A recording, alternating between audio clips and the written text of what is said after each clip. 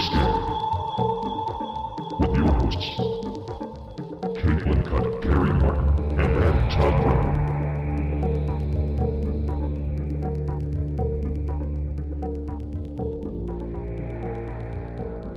Hey everybody, welcome to Pretty Scary. Pretty Scary Boo. Pretty Scary Boo. Caitlin, what's Caitlin got going on that she can't be here this week?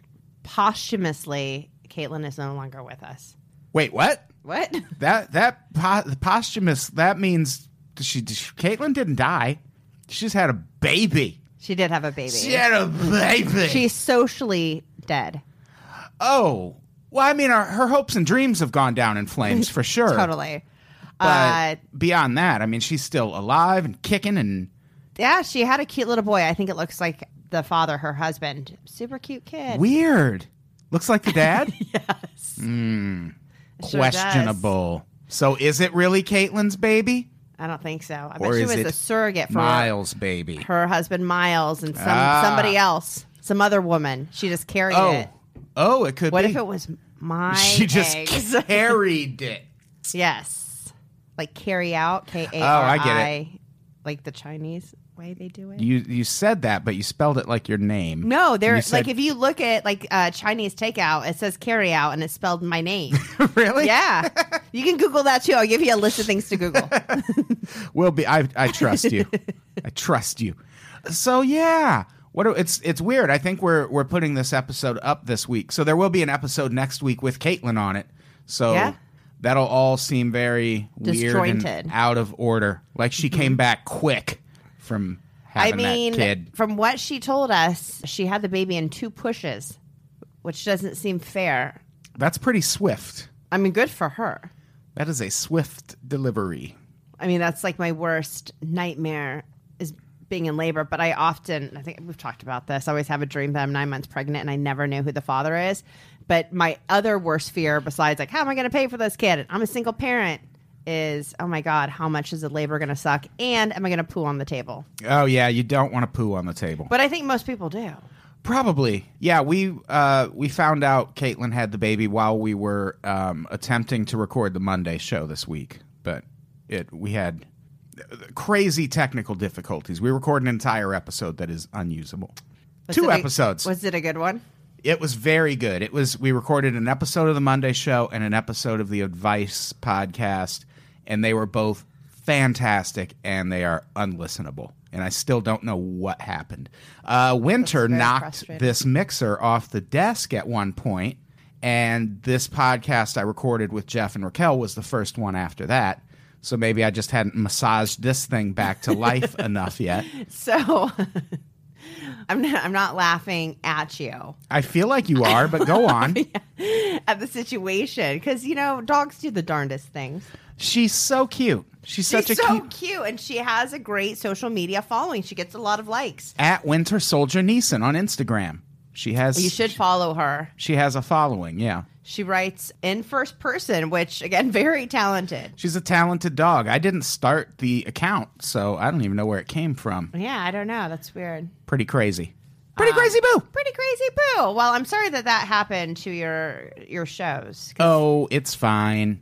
I mean, Jeff and Raquel were out. They had to travel, so it was kind of inconvenient for them. But it's fine for me. I was here anyway. I mean, do we really care if we inconvenience? Maybe not Raquel, but I mean, like Jeff. Yeah, Jeff's used to being inconvenienced by me. It seems like his life is an inconvenience. It sure is. It sure is. So is Winter grounded or what? No, she's fine. She's a good puppy. It was my fault for not having a lock on the door. You know how it goes. I could have done more to keep this from happening. You have a black eye, Adam. How did that happen? Winter loves me. I know. Winter shut the door and just my face is right in front of it. Sometimes I say things that make her mad. It's my fault. She just loves me too hard. Yeah, exactly.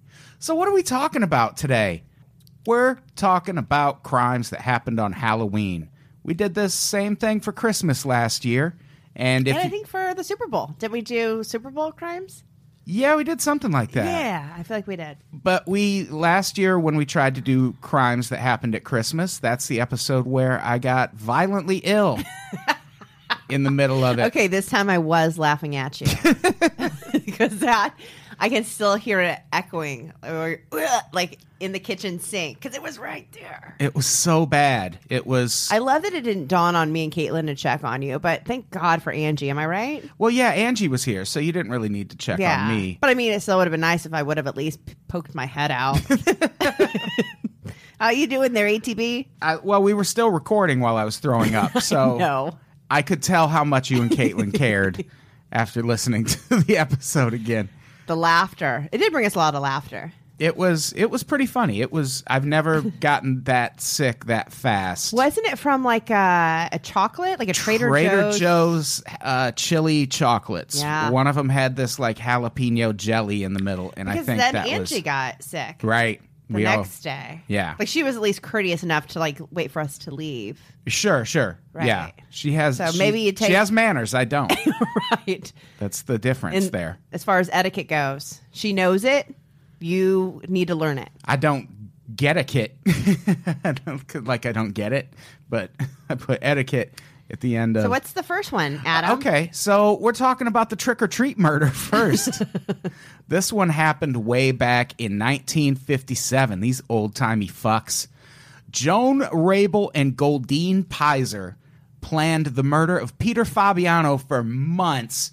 It started with Joan laying the groundwork by continually telling Goldine that Fabiano was a vile, evil man who wanted to destroy all the people around him. Owned 2 hair salons, by the way, which... How many evil dudes own hair salons? I don't know. Who's that guy who has his own, his own like hair salon and like product line? Paul Mitchell? No, something. I think it might be like a Thomas something. Anyway, his sister is Robin Anton. I think John Anton. Oh, I remember his show. Yeah. And then Robin Anton was a Pussycat doll, or she like choreographed for them. Yeah. Yeah, I remember that guy's show. I watched the shit out of it. I don't remember what it was called or why I watched it. Did that one have Tabitha on it? I don't know. Who's Tabitha? Everyone knows who Tabitha is. Sorry. God, mud in your eye. That's I'm embarrassed for you. This is awkward. Let's just move on, I guess. Let's do it. The interesting thing is, when I read the article that accompanied this, and I read this a couple times because it still really doesn't go into what he did that made him such an awful human being. Right. Like, worthy of killing. I mean, that sounds awful to say, but... Yeah, I didn't really understand. Yeah, the motive. They don't really explain what she told Goldine to make Goldine do this. But whatever it was, Goldine traveled with a male companion to a gun store in Pasadena because it was 1957. Did you just 1950? No, I said something very vulgar and just played it in reverse. I don't know how you heard it that way. That's supposed to be an It was something like After Effects worship the thing. devil, and yes. Yeah. I heard what you said in reverse. Okay, don't play it back. So this was 1957, obviously. You're not just going to show up at the gun store as a woman by yourself. You probably get committed to a mental institution for that. So she took a male friend with her to pick out a .38 Smith & Wesson for home protection. And then Goldine returned to the same gun store 3 days later with Joan Rabel. Joan gave her the money to buy the gun and 2 bullets. How do you sell 2 bullets in a gun and not, as a gun store employee, immediately pick up the phone and say, hey, I just sold a gun to someone who's clearly going to commit murder with it? Okay, first of all, they were probably rotary phones, so he's probably still dialing. It's Oh, still yeah. probably going all the way around as she they were probably already home by the time he finished, completed dialing 911. I think it's interesting. I didn't know you could buy bullets like Yeah. simply. Did they just have like a bucket, like the spare gum you can buy? Bullets? Yeah, exactly. Like just pick a few and, they're like 50 cents each. Oh, or there's 2 in whatever. here that fit. Let's take these. Again, I never know what accent's going to come out. It's like an accent mystery box. Well, this is always the accent for things that happened in the 50s, see? Okay, I think I was kind of on that. It just keeps changing. It does. So at around 11:30, Goldine put on a Halloween mask and walked to the front door with a gun concealed in a trick-or-treat bag. I'm not going to do that the rest of the podcast. It would get a little grating, but that was a really good old-timey voice. Thank you. Yeah, but that would be exhausting if I did that. People would be like, I'll just wait till the next Yeah. one. Well- I paid for this one. Yeah, this one you might want to have a free one. On Halloween night, 1957, They sat outside the home of Peter and his wife, Betty, waiting for the couple to finally turn off their bedroom light. At around 11:30 p.m., Goldine put on a Halloween mask and walked to the front door with a gun concealed in a trick-or-treat bag. She rang the doorbell. Peter answered, at which point Goldine raised the gun and shot him in the chest. He died shortly thereafter. They burned the costume, and before parting, Joan's last words to Goldine were, "Forget you ever knew me, broad." After police questioned Fabiana's wife, it was revealed that she'd recently reconciled with Peter after splitting over her affair with Joan Rabel, a former employee of one of the salons Peter owned. And now, this was the 50s again, so even the article that I pulled a lot of this from, which is an LA Times blog, which, by the way, if you go to unpops.com, you can find links to all the shit we talk about on this episode. But they even mentioned that back then, news outlets and police in general were really hesitant to look into lesbians or gay relationships as anything other than evil.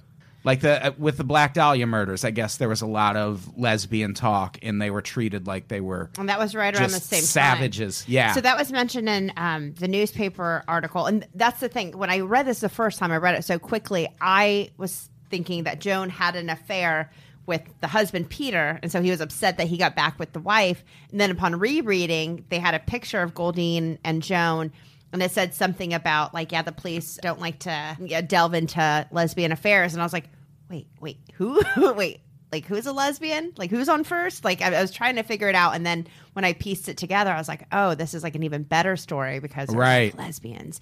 The other thing they said in the article, which I thought was so sad, you just don't really get what Goldine's motive was. Like, Goldine's just like, I don't know. She said that like, he was a bad guy. And then the article said something like, oh, Goldine was like you have a smart one, which is Joan, who's a mastermind. And then you have a Patty who carried out this for whatever reason. And I mean, you still don't get, like, was it just loyalty? It doesn't sound like money was exchanged. Like, why would she kill this person? And then I also noticed, so Joan Rabel, whatever, ended up having an affair with Betty Fabiano. Right. Betty and Joan. Oh, Betty and Joan. Oh. Okay, that took a lot out of me. There was like but we got there though. On. We got there pretty quick. I would say. Yeah. So that's the Halloween or the trick or treat murder is what that came to be known as, and that happened. I think that happened in L.A., right? I believe it did. L.A. is a wild place. Let's talk about Ronald O'Brien. Yes. Fun nicknames alert. The Candyman. Mm-hmm. Or The Man Who Killed Halloween. The Man Who Killed Halloween is a great... It's not a nickname. You can't show up and be like, hi, I'm the man who killed Halloween. Like, that's not a nickname you get to say about yourself, but it's still a cool name. Why couldn't... I don't know. It's just, like, that feels like a title you have to be given. Like when Michael Jackson always called himself the King of Pop, and it's like, no one, like... But, like... That's not true. Yeah, like you just call yourself that. And so maybe the Candyman is better.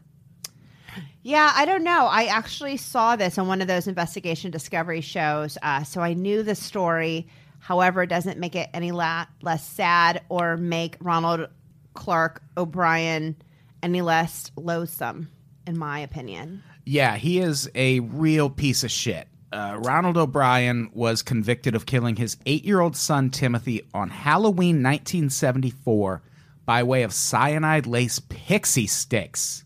His motive was collecting on a life insurance policy. At the time of the murder, he was $100,000 in debt. That's a lot. That's a lot now. Not going to sugarcoat it. That's a lot. In 1974, that was like a quadrillion dollars. I wasn't even born yet, and I'm old. $1 million or $2 million. Yeah. It's a lot of money, but then it's kind of like, well, what kind of debt? Like, I have like $7,000 in credit card debt, but I would have more if I had credit cards that would extend me more credit. Right.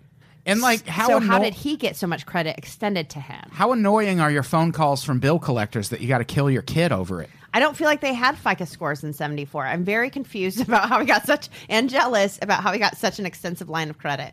That's true. I did read that part of it. I don't know if I put it in the notes, but he was about to be fired from his job as an optician in Sharpstown, Texas, for stealing. So maybe that had some to do with it. What is it about opticians? Wait, opticians? He was an optician, yeah. Which is an eye doctor and dentist.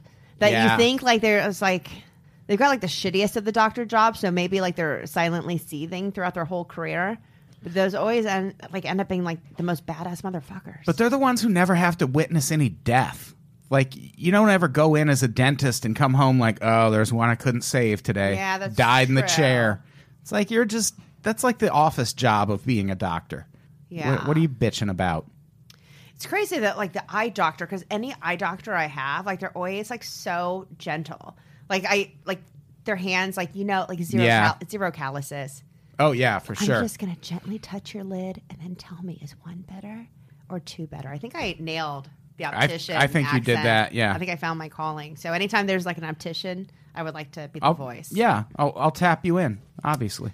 Interesting. So, yeah, his motive was collecting money. He had also, in addition to working as an optician, he was also the deacon at the Second Baptist Church. That's another one. Yeah. He's a fucking deacon. Yeah. It's never like, I don't know, an usher. And it's rarely like, I guess, the priest. But Yeah, I it's feel like always the main guy. Wasn't the BTK guy, wasn't he a deacon? Yep. He was a deacon. Motherfucking deacons. Motherfucking deacons. I want that one to trend. I want that to be our next one. Because fuck Bobby Fischer, we probably had about 5. So when I say trend, And is that 5 not enough to get it trending? It trended in my heart. Yeah, it's politics. Fucking Facebook It's politics. semantics. If we were harassing some woman on Twitter, it would have trended. Me too. Motherfucking. Whatever we said. Deacons. So on Halloween night, O'Brien and a neighbor took their 4 kids, cumulative 4 kids. The neighbor had 2. O'Brien had 2. He also had a daughter named Elizabeth. And they take the kids trick-or-treating, and at one point they knock on the door of a home, and no one answers. The kids start getting impatient, so O'Brien sends everyone ahead while he waits to see if maybe they'll answer the door. And when does that ever happen in the history of trick-or-treating? It doesn't, but that's okay. 1, kids are dumb. I mean, they just are. Yeah. But 2, it's like you're raised to trust your parents.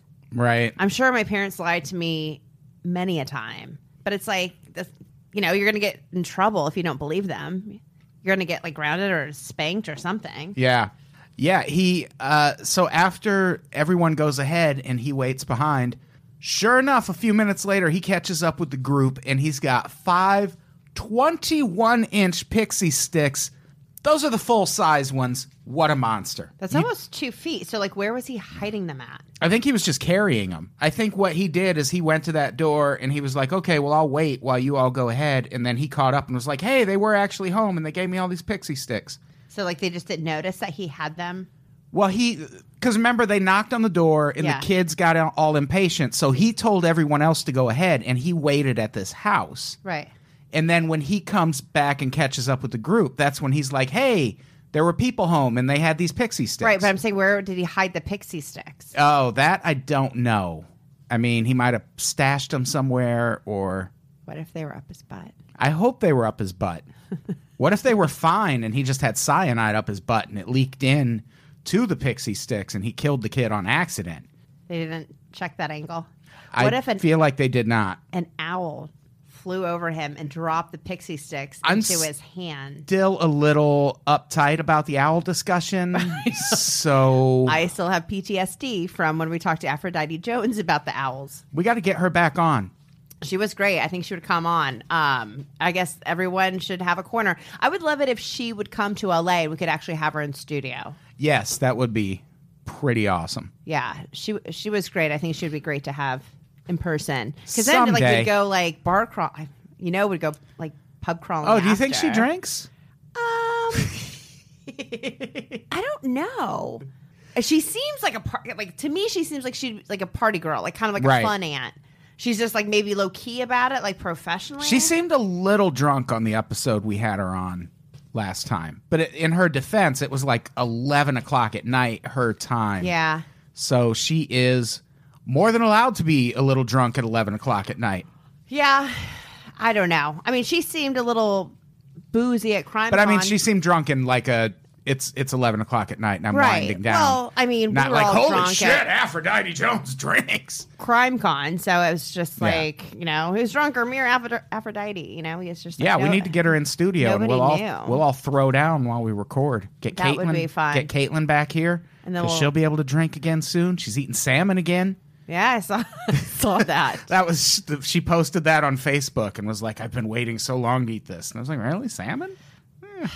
I guess love if you're Caitlin. not allowed to have can't it, help posting. If you were to put her in a straight jacket and be like, you can't post for 24 hours, like you would come in and check on her 24 hours later, and she'd be like foaming at the mouth. Like, give me a keyboard. I can see that. So after he brings back these 5 21-inch pixie sticks, he gives one each to the 4 kids that they're trick-or-treating with. And later on, he recognizes another kid from church and gives one to him, knowing that all of these are laced with potassium cyanide. Right. And when they get home, this is dark. Timothy, his son, asked if he could eat his pixie stick. He had trouble getting the powder out, so his dad helped loosen the powder so his son could eat the pixie stick easier. Timothy O'Brien died on his way to the hospital a few hours later.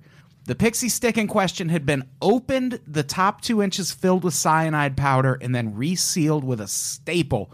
And I thought that was crazy at first, but now that I think back, I think I do remember a time when these were just sealed with a staple, which Really? seems like an easy thing. I mean, all they did when they got rid of the staples, they just like started melting the edges together. Yeah. Like people don't have access to sufficient heat to melt plastic back together, so you could probably still do this. So if there was a staple on, like, how hard is a staple? Oh, he couldn't get, the cyanide out of the pixie stick container. Not that Right. he couldn't open the pixie stick container. So cyanide, that's the one where, like, your lips turn, like, white and you start foaming at the mouth. Yeah. And you're It's what convulsing spies and- take to kill Yeah. themselves, like right away.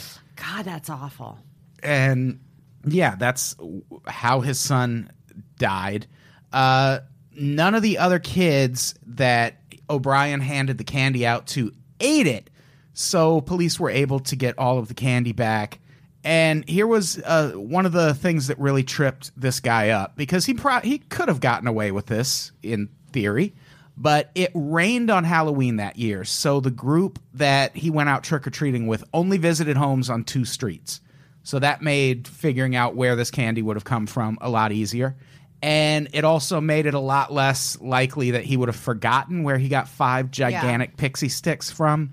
And then police also interviewed everyone on those 2 streets, and no one reported giving pixie sticks out. So that's when police arrested O'Brien. I said arrested O'Brien.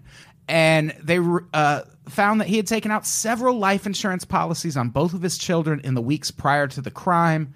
He'd also visited a chemical supply store, but left after learning the minimum amount of cyanide powder he could buy was 5 pounds.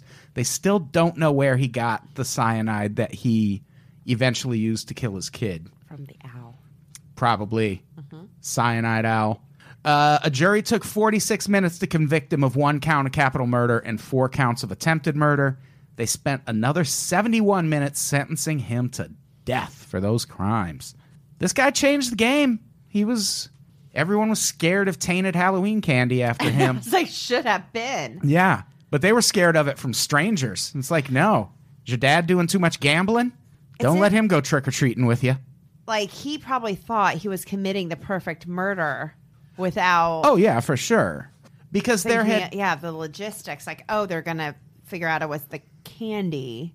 Because by that time, those stories about people putting razor blades in apples and things, those Those were the started. good old days. Yeah, those stories were going around already. Yeah. And I think he was thinking he would just pin it on that. That's why he gave candy to all the other kids. kids, yeah. But figure out how to give it to not just the kids in your group, dummy. Well, he gave it to one other kid. Oh, yeah, But that's again, true. can you imagine? It's like, oh, yeah, Deacon O'Brien gave me this. Like, it's got to be okay. Yeah, that's harsh. This is a harsh crime. I'm just trying to turn the finger off. I had my finger in it. At some point, we're going to have to figure out a reason to finger. But so far, I don't So feel like far, there's been a very good fingering instance. It hasn't been a finger-worthy episode, but we'll get there. We'll get there. We'll get there. Should we talk about the next crime? The Leslie Mazzara and Adrienne Insagna murders. We should. This is the nightmare because this is a mostly random crime with no explanation. See, so I've watched it repackaged twice. I think one was on Oxygen. I'd say Snapped, but I guess that wouldn't make sense. I mean, Snapped would kind of make sense. Maybe. And I actually just saw it on another channel the other day because they were talking about Halloween murder. So I have heard of this one. I do think in one of those that I watched, it was explained a little bit as to like the connection, even though this explains the connection, but like possibly like why he did it. Oh, really? Yeah. Yeah. Just to go through what happened on Halloween night 2004, it was technically the morning of November 1st, but Eric Koppel broke into a home rented by Adrienne Insagna, Leslie Mazzara, and Lauren Mianza. Mianza woke up at 1 a.m. after hearing a scuffle happening somewhere in the house, and like a pussy, she fled and hid in the backyard. She saw an assailant climb Such out. a pussy move. Right? Get in there and fight, lady. Come on. You just got woke up from sleep. Like, aren't you angry? And aren't you well rested and ready to battle? Right. What the fuck? So she fled and hid in the backyard. She sees an assailant climb out a window. A short time later, goes back inside and finds her roommates slaughtered. This is like such a crazy fear, especially being a girl and having had girl roommates. Just like, fuck, being woken up in the dark. Especially living in a house. Like, houses, like renting a house always makes me nervous because houses are easy to break into. I agree. Like, where I'm living now, for someone to break in, it would be a brazen crime. Yeah. Because you'd have to kick in a door in a hallway that has a security camera. You know who's going to be all over that shit? Winter Soldier Neeson? Yes. Okay. Okay. I can't believe I had to point at her for you to guess. I didn't know if you meant like Aphrodite Jones or any of the true crime people we know. Or the Iron Giant. They would cover us kindly. That was the nice thing about having Winter when I watched her. It's like when people would go by, like she would growl, and it's like, I don't know if she'd do anything, but she might. But just the fact that she kind of like alerted me. But still, Danielle and I sleep with the light like on our microwave on. Oh, really? Yeah. And she even said, she was kind of like, why do you leave it on? I'm like, I don't know. It just, there's something comforting, I guess, about not being completely in the dark. Yeah. Well, I always leave these string lights that are in the studio and we have a set in the living room. I always leave those on. Yeah. Like at like pretty much 24 hours a day. Yeah. Because they don't take up that much energy and they're so low power. But at night, it's nice to just have a little glow somewhere if you have to come out into the living room. In case this guy's out here getting ready to murder your roommates. Yeah, for sure. I would hope that I would be the one that got away. I might be the only one who feels that way. But in this scenario, I would like to be the Mianza girl. Yeah, she's definitely the lucky one here. Yeah. FBI agents interviewed more than 1,500 people in the case. They collected a lot of evidence. They know a lot about what happened. What they don't really know is why exactly it happened. Koppel lived a mostly normal life for 11 months after the crime before turning himself into authorities. I don't think he had any criminal record before this, right? I don't believe so. And the break came when investigators discovered cigarette butts outside the crime scene with unknown DNA that matched blood inside the crime scene. The brand of the cigarette was unique, Camel Turkish Gold. Eventually, the surviving roommate mentioned that the only acquaintance they knew who smoked at all was Eric Koppel, the fiancé at the time of their friend Lily Prudhomme. By the time of his arrest, Koppel had married Prudhomme and invited the families of his victims to the wedding. Yes, they did go. So sick. Yeah, that is fucked up. Yeah, I don't know. It makes you wonder about the psychology. You know, again, here's a seemingly normal man who kills his friends, his fiance, his girlfriend's friends. And I believe in at least one of the shows that I watched, they just talked about Koppel and his girlfriend Lily having issues, and that maybe he was insecure with like her friends, the girls who got murdered, talking her into breaking up with him. So he was trying to eliminate them as a threat. And he was also very apparently needy of like her time, like very codependent with her. Oh. So that was the motive that I was given in one of the episodes, which makes sense. Yeah, I mean, for a crazy motherfucker it's, like yeah, this. I mean, yeah, it doesn't make sense, but right. I can see why a crazy person. Like it wasn't random necessarily. Right. And he finally turned himself in after his wife pressured him to give a DNA sample like a total bitch. Such a bitch. What the fuck? Stop nagging, lady. So, like, I feel like it would already be a red flag if Andrew was like, hey, Adam, there was this murder, and it'd be really nice if you would go give a DNA sample, because I think you might be a killer. Yeah. I mean, at that point... Like, you're asking him to do that, I'm assuming not to exonerate him, but possibly because you have your own suspicions. Right. And at that point, he's got to, I don't know. The writing's on the wall. Yeah. You got to give that DNA sample. Hopefully they have camel Turkish golds in prison. Or hell. They probably have them in both. They probably do. Bet. It's not a great brand. So Koppel, after turning himself in, claimed he remembered taking a serrated knife and driving to the victim's home. He remembered climbing in through a window. He says he doesn't remember anything after that, but he does remember driving home after and burning his bloody clothes in his fire pit. Beyond that, he never really gave any motive or explanation for what made him decide to go from dude living a normal life to dude who brutally murders his friends on Halloween. Yikes. And then invites their parents to his wedding. Yeah. Have you watched the shit. confession tapes yet? No, that and Mindhunter are both on my queue to watch next. Please watch the confession tapes so we can talk about that first case, because I think those two kids were so fucking guilty. Okay.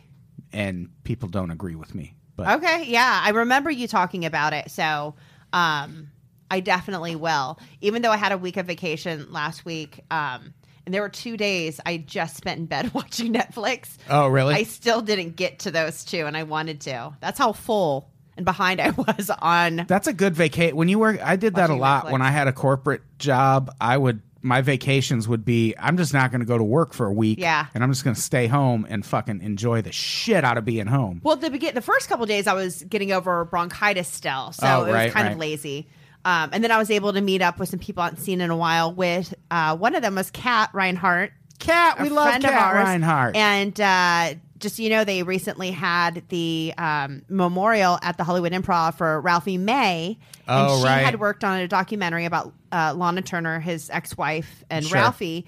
And there's like a whole story behind it. I'll tell you off air. But anyway, I have stories I can tell you about it too. so she actually went to the memorial. Kat went to the memorial to like record it, because obviously, I mean, they were already like getting ready to like shop it to a couple different channels, and then I mean, it's sad, but Sure. at the same time, it's just kind of like.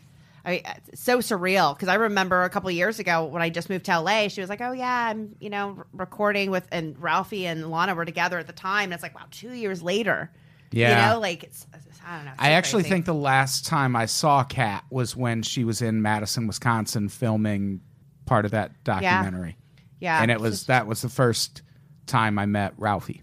Weird. Oh, okay. You met him. I heard he's really nice. He was super nice. Yeah. Yeah. I met him in Wisconsin, like a little over, probably 2 years ago. And I think that was the last time I saw Kat, because I just happened to be in Wisconsin, and Lana and Ralphie and Kat were doing shows in Madison.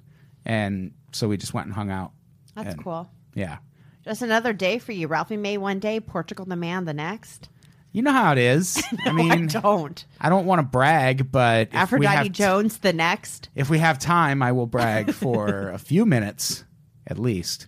Let's get to the next story. Let's do. Oh, by the way, I did want to admit that I did see that Koppel is now in the prison ministry. Of course he is. Of course he is. What a good guy. Yeah, it was on the other repackaged show that I saw last night, and the afterword where it says what they're up to. I said that he is now heavily involved in the prison ministry. No surprise there. Let's talk about the murders of Ronald Sisman and Elizabeth Platzman. Let's do it. The murders themselves aren't that interesting. They happened on Halloween 1981. Sisman and Platzman were murdered in their Chelsea apartment. The couple was severely beaten. P.S. I love that you just read that like you were bored. The murders themselves weren't that interesting. I don't know. They got killed Halloween 1981. Yada, yada, yada. Fucking beat in 1981. Oh.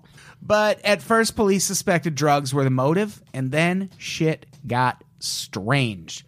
According to a prison informant, a prison informant claimed that one of his fellow inmates predicted the crime weeks before it happened. That inmate was David Berkowitz, a.k.a. the son of Sam. There had long been rumors that Berkowitz was involved with a cult that helped him commit all of those murders. He claimed, or at least he allegedly said to this prison informant, that same cult was going to enter an apartment near Greenwich Village, which is close to Chelsea, and commit a murder on Halloween night, 1981. When he was questioned by police, he said Sisman had footage of one of the Son of Sam killings and that he was planning to turn it over to authorities. The killings still remain unsolved. That's fascinating. It is interesting because Caitlin and I did a little bit of research because it was, was it the 30th anniversary of the Son of Sam? I think in August. Yeah, 30? I think so. Anyway, and all the things I saw, and some of it was, one of it was an ID investigation discovery story, and then another one was an interview with him. Present day, which is so infuriating because he just has a goddamn chip on his shoulder. You bring up the murders and he's like, I don't want to talk about it. Like, it bothers me. It's like, do you not think it bothered them when you killed them? Probably bothers a lot of people, you fucking monster. Right. But then, like, you would bring up the fact that he also is in the church ministry and he lit up. Like, that's all he wanted to talk about was what a great guy he was. Anyway, they did not talk about this cult angle, which I wasn't familiar with. So this was new to I've me. never heard anything about there being a cult involved with the Son of Sam. Yeah, I was just but thought that's it was an him and he was interesting going crazy. angle. Right. So yeah, there's not a lot of details to that one, but what's neat about that one is that What's neat? David Berkowitz. What's really cool is that David Berkowitz said it was going to happen, and then, oh my God, it happened. Is that a finger movement? Yeah. Let me turn it on. This is so much more of a process now. I know. But I feel like the fingers are getting harder and harder to turn on. it's really worth it. Well, you turn it on from the outside. How? You click. You just. Oh, it's one of the fingers? Yeah. I did Other. this last It's time, down too. here. Down these two. These two. Oh, the pinky. There, we did it. Oh my God, it's like magic. Oh my God, finger me. That was so easy. Yeah. These fingers make it so much easier now. They really do. They really do. Glad we got one out of the way because we're coming into the home stretch. This is the last case we have to talk about. The death of Chris Jenkins. Have we ever done an episode about the Smiley Face murders? We have not. We need to, because that is one of the weirdest cases happening in the country right now. I thought it was like they figured out who it was. Wasn't it a truck driver? No, I don't think they figured out the Smiley Face murders. Because if they ever figure out these and it's everything people think it is, then he's going to be the most prolific serial killer probably in one of the most prolific in history. Because there's like 40 crimes tied to this rumor, basically. But the crime we're talking about in particular is the death of Chris Jenkins. He was last seen leaving a Minneapolis bar on Halloween night in 2002. Party, my dude. Party down. His body was discovered 4 months later along the Mississippi River, still wearing his Halloween costume. More like party drown. Am I right? That actually was kind of funny. Thanks. The death was initially ruled accident or suicide. Jenkins' parents hired a private investigator convinced that their son had actually been murdered. Police reopened the case a few years later after receiving a tip in 2005 from an inmate who had specific details about the crime scene, including the specific spot where Chris Jenkins was thrown off a bridge. For some reason, I've always thought about that. Like, how crazy would it be if you were just walking over a bridge and a car full of fucking people pulled up, jumped out, and just grabbed you and threw you off? That would be almost an impossible crime to solve. But how often do you think that would happen where it's like a group of kids like were out like hitting mailboxes with a baseball bat and then they happen to go across a bridge and see you and randomly throw you over? I mean, how often do you think that happens? Well, that's kind of what they think is happening with these cases, because this was eventually ruled a homicide.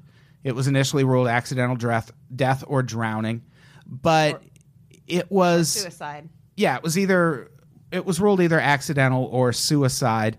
And the thing is, once they classified it as a homicide, it got linked to this case that the FBI may or may not actually be investigating, called the Smiley Face murders.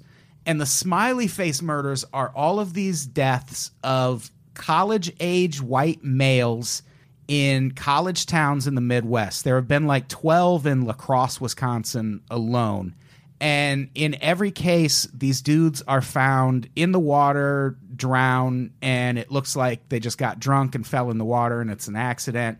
But there are these two retired NYPD cops who have started looking into these, and they've noticed that there was a smiley face spray painted at the area where the bodies were found in like 15 different cases. And their theory is that there is a serial killer or network of serial killers that are committing these crimes and getting away with it, because in most cases it just looks like someone got drunk and like tried to go to the bathroom on the banks of the river and fucking fell in and drowned. And it's such a weird case because no one's ever acknowledged that it's happening.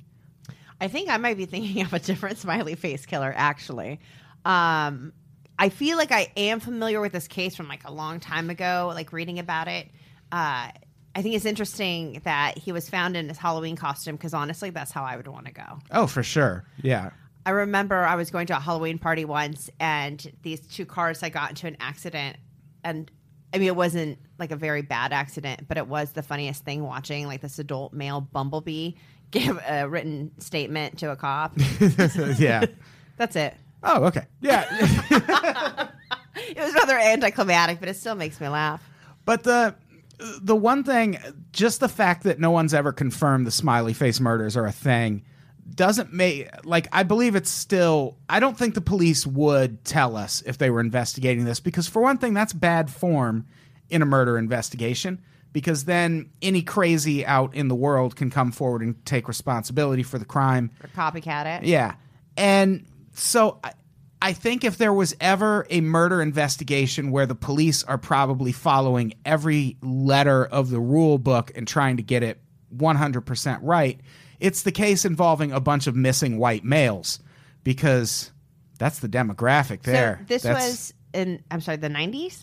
Well, this has never been solved. Like, they've never actually said there are smiley face murders happening. There have just been like 40 deaths of college-age white males in the Midwest who all died in rivers or bodies of water, and there is a theory that they're all linked. And these killings are still happening. Like, this one was in the 2000s. But what if the owl was spray painting the smiley face? It wouldn't surprise me, because me owls are murderous fucks that Yes. commit crimes and are rarely brought to justice for it. Very versatile talons. They do. They can have hold fire pokers. They can hold spray paint cans, pixie sticks that are 2 feet long. They can do any of those things. They're good birds. They're good birds. I don't know that they're good birds. They're good birds. They're bad birds. They commit a little murder once in a while, but so Other do dogs. than that. So do dogs. What do we don't get mad at dogs? We love dogs. Don't we, Poppy? Winter! She's passed the fuck out. She had a rough day. She had a hard day. Oh, she's up now. She says, I'm getting the fuck out of here. You're bothering me. Oh, there she comes. She's a good puppy. She's very good. Yeah. So that's the last crime we have to cover. This is a nice compact episode.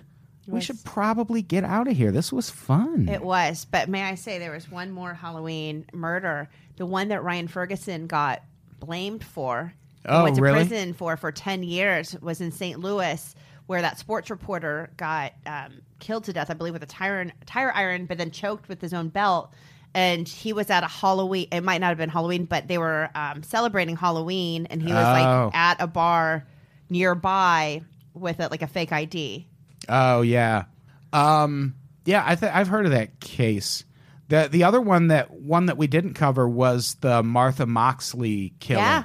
which is that Kennedy family member, Michael Skakel, who's still not in prison. Well, he was, and then I think his conviction got overturned, and Right. he's been appealing it ever since. But I checked again while I was researching this, and as of right now, he is still not out of prison. Crazy excuse in that one. He said he was jerking off under the tree where her body was found, and that's why there was DNA on her body. I heard that he had climbed the tree and was masturbating, like sitting on a limb with an owl on his shoulder. The owl was jerking him off with its Talents, talons. More like Very its talents, right? Talented talents. right? It's a good bird. Hashtag talented talents. All right. What do we got to plug before we get out of here? We have a live podcast. We have to figure out what we're talking about on that live podcast. But me and you are on it. Yeah. October 28th with Jeff and Quincy. With my nemesis May and Quincy Johnson. It's going to be at the Hollywood Hotel, October 28th, 9 p.m. It's free. And there's a comedy show before, correct? Comedy show before with Connor and Keith from the Mean Boys podcast, and Chet Wild and Travis Clark from That'll the be fun. Unpops Network. Wear a costume. We'll be giving out prizes I for have a that costume. shit. Nice. can't I don't think tell I you have a what it costume. is. I'll just go as Keith or something. Huh. Interesting. It'll be fine. Yeah, I think that's all we have to plug. What do you got to plug? No, that was it. Oh, okay. Doesn't Danger have a show the night before on Friday?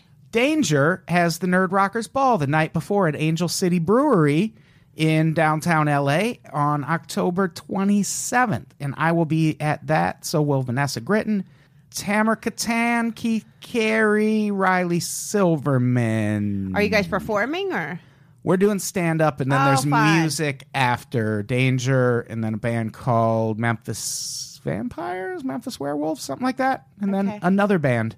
It'll be good times. Good Come to all of times. that shit. Quincy's doing a bunch of stuff this weekend. If you're in LA.